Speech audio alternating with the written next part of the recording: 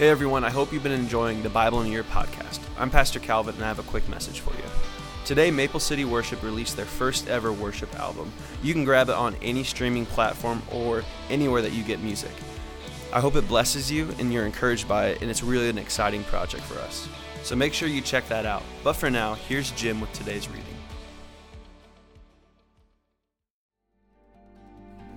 Hi, my name is Jim Kramer. Today is March 12th, and this is the Bible in a Year with Maple City Chapel.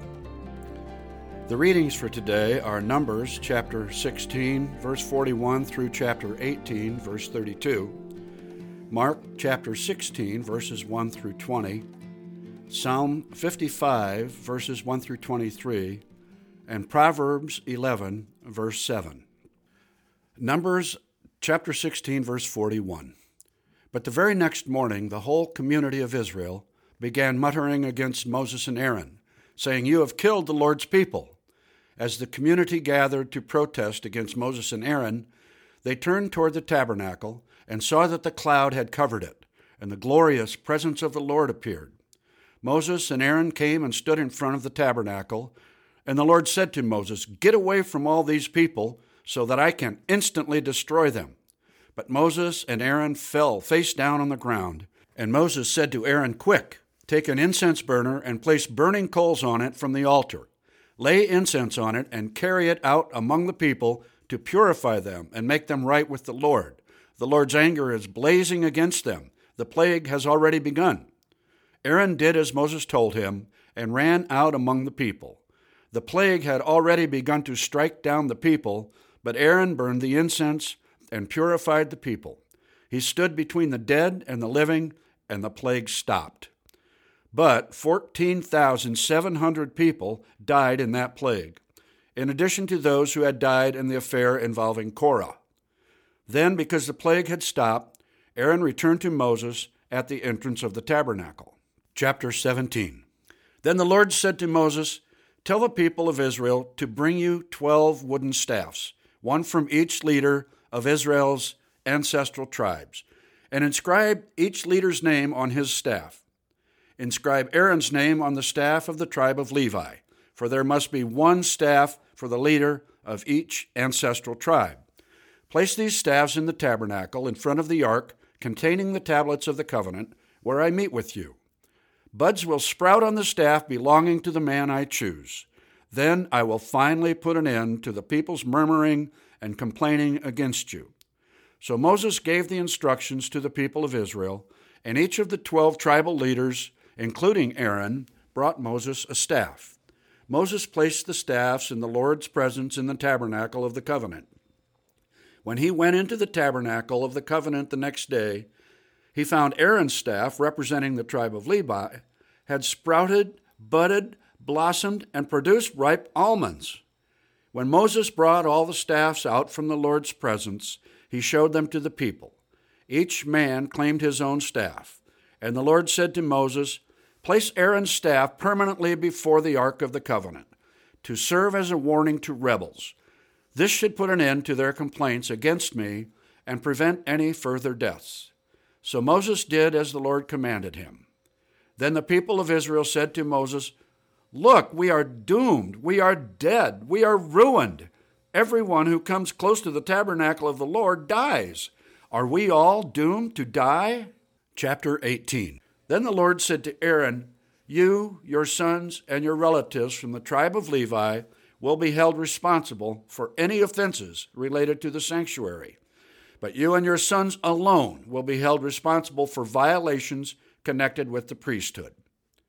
Bring your relatives of the tribe of Levi, your ancestral tribe, to assist you and your sons as you perform the sacred duties in front of the tabernacle of the covenant. But as the Levites go about all their assigned duties at the tabernacle, they must be careful not to go near any of the sacred objects or the altar. If they do, both you and they will die.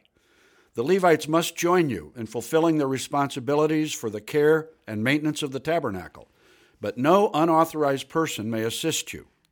You yourselves must perform the sacred duties inside the sanctuary and at the altar. If you follow these instructions, the Lord's anger will never again blaze against the people of Israel. I myself have chosen your fellow Levites from among the Israelites to be your special assistants. They are a gift to you, dedicated to the Lord for service in the tabernacle. But you and your sons, the priests, must personally handle all the priestly rituals associated with the altar and with everything behind the inner curtain. I am giving you the priesthood as your special privilege of service. Any other unauthorized person who comes too near the sanctuary will be put to death. The Lord gave these further instructions to Aaron. I myself have put you in charge of all the holy offerings that are brought to me by the people of Israel. I have given all these consecrated offerings to you and your sons as your permanent share. You are allocated the portion of the most holy offerings that is not burned on the fire. This portion of all the most holy offerings, including the grain offerings, sin offerings, and guilt offerings, will be most holy, and it belongs to you and your sons. You must eat it as a most holy offering. All the males may eat of it, and you must treat it as most holy. All the sacred offerings and special offerings presented to me when the Israelites lift them up before the altar also belong to you. I have given them to you and to your sons and daughters as your permanent share. Any member of your family who is ceremonially clean may eat of these offerings. I also give you the harvest gifts brought by the people as offerings to the Lord, the best of the olive oil, new wine, and grain. All the first crops of their land that the people present to the Lord belong to you. Any member of your family who is ceremonially clean may eat this food. Everything in Israel is specially set apart for the Lord, also belongs to you. The firstborn of every mother, whether human or animal, that is offered to the Lord will be yours. But you must always redeem your firstborn sons and the firstborn of ceremonially unclean animals. Redeem them when they are 1 month old. The redemption price is 5 pieces of silver, as measured by the weight of the sanctuary shekel, which equals 20 gerahs. However, you may not redeem the firstborn of cattle, sheep, or goats. They are holy and have been set apart for the Lord. Sprinkle their blood on the altar and burn their fat as a special gift, a pleasing aroma to the Lord. The meat of these animals will be yours, just like the breast and right thigh that are presented by lifting them up as a special offering before the altar. Yes, I am giving you all these holy offerings that the people of Israel bring to the Lord. They are for you and your sons and daughters to be eaten as your permanent share. This is an eternal and unbreakable covenant between the Lord and you, and it also applies to your descendants. And the Lord said to Aaron, you priests will receive no allotment of land or share of property among the people of Israel. I am your share and your allotment. As for the tribe of Levi, your relatives, I will compensate them for their service in the tabernacle. Instead of an allotment of land, I will give them the tithes from the entire land of Israel. From now on, no Israelites, except priests or Levites, may approach the tabernacle. If they come too near, they will be judged guilty and will die. Only the Levites may serve at the tabernacle, and they will be held responsible for any offenses against it. This is a permanent law for you, to be observed from generation to generation. The Levites will receive no allotment of land among the Israelites, because I have given them the Israelites' tithes, which have been presented as a sacred offerings to the Lord. This will be the Levites' share. That is why I said they will receive no allotment of land among the Israelites. The Lord also told Moses, give these instructions to the Levites. When you receive from the people of Israel the tithes I have assigned as your allotment, give a tenth of the tithes you receive, a tithe of the tithe, to be to the Lord as a sacred offering. The Lord will consider this offering to be your harvest offering, as though it were the first grain from your own threshing floor or wine from your own winepress. You must present 1/10 of the tithe received from the Israelites as a sacred offering to the Lord. This is the Lord's sacred portion, and you must present it to Aaron the priest. Be sure to give to the Lord the best portions of the gifts given to you. Also, give these instructions to the Levites. When you present the best part of your offering, it will be considered as though it came from your own threshing floor or winepress. You Levites and your families may eat this food anywhere you wish, for it is your compensation for serving in the tabernacle. You will not be considered guilty for accepting the Lord's tithes if you give the best portion to the priest. But be careful not to treat the holy gifts of the people of Israel as though they were common. If you do, you will die. Mark chapter 16. Saturday evening, when the Sabbath ended, Mary Magdalene, Mary the mother of James, and Salome went out and purchased burial spices so they could anoint Jesus' body. Very early on Sunday morning, just at sunrise, they went to the tomb. On the way there, they were asking each other, "Who will roll away the stone for us from the entrance to the tomb?" But as they arrived, they looked up and saw that the stone, which was very large, had already been rolled aside. When they entered the tomb, they saw a young man clothed in a white robe sitting on the right side. The women were shocked, but the angel said, "Don't be alarmed. You are looking for Jesus of Nazareth, who was crucified. He isn't here. He has risen from the dead. Look, this is where they laid his body.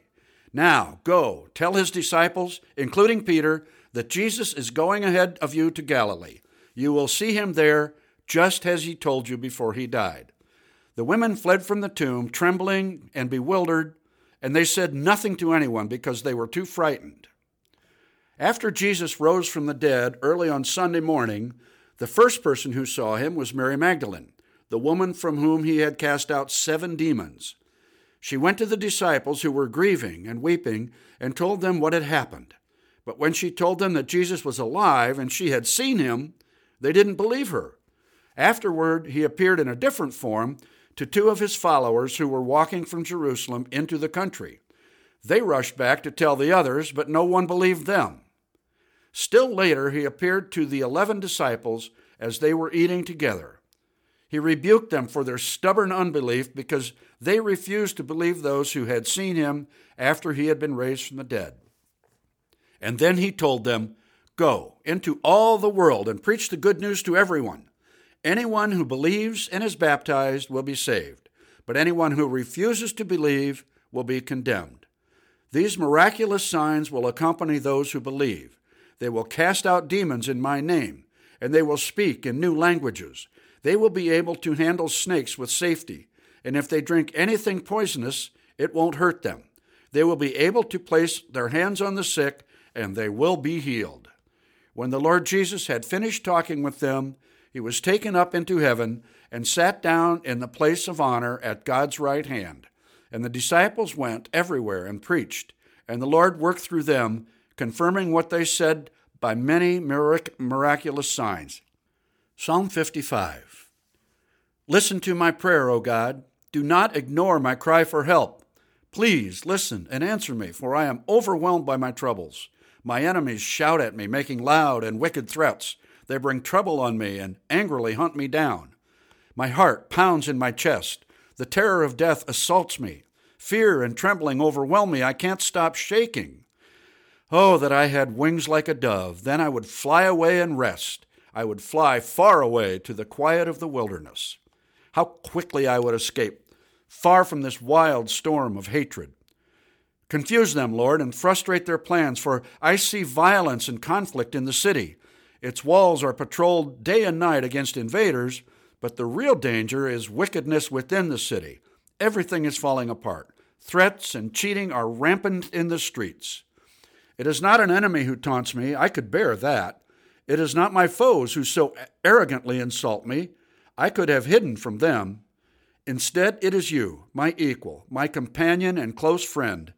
What good fellowship we once enjoyed as we walked together to the house of God.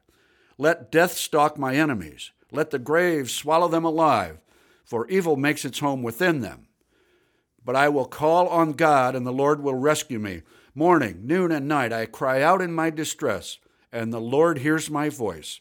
He ransoms me and keeps me safe from the battle waged against me, though many still oppose me. God, who has ruled forever, will hear me and humble them. For my enemies refuse to change their ways. They do not fear God. As for my companion, he betrayed his friends. He broke his promises. His words are as smooth as butter, but in his heart is war. His words are as soothing as lotion, but underneath are daggers. Give your burdens to the Lord, and he will take care of you. He will not permit the godly to slip and fall.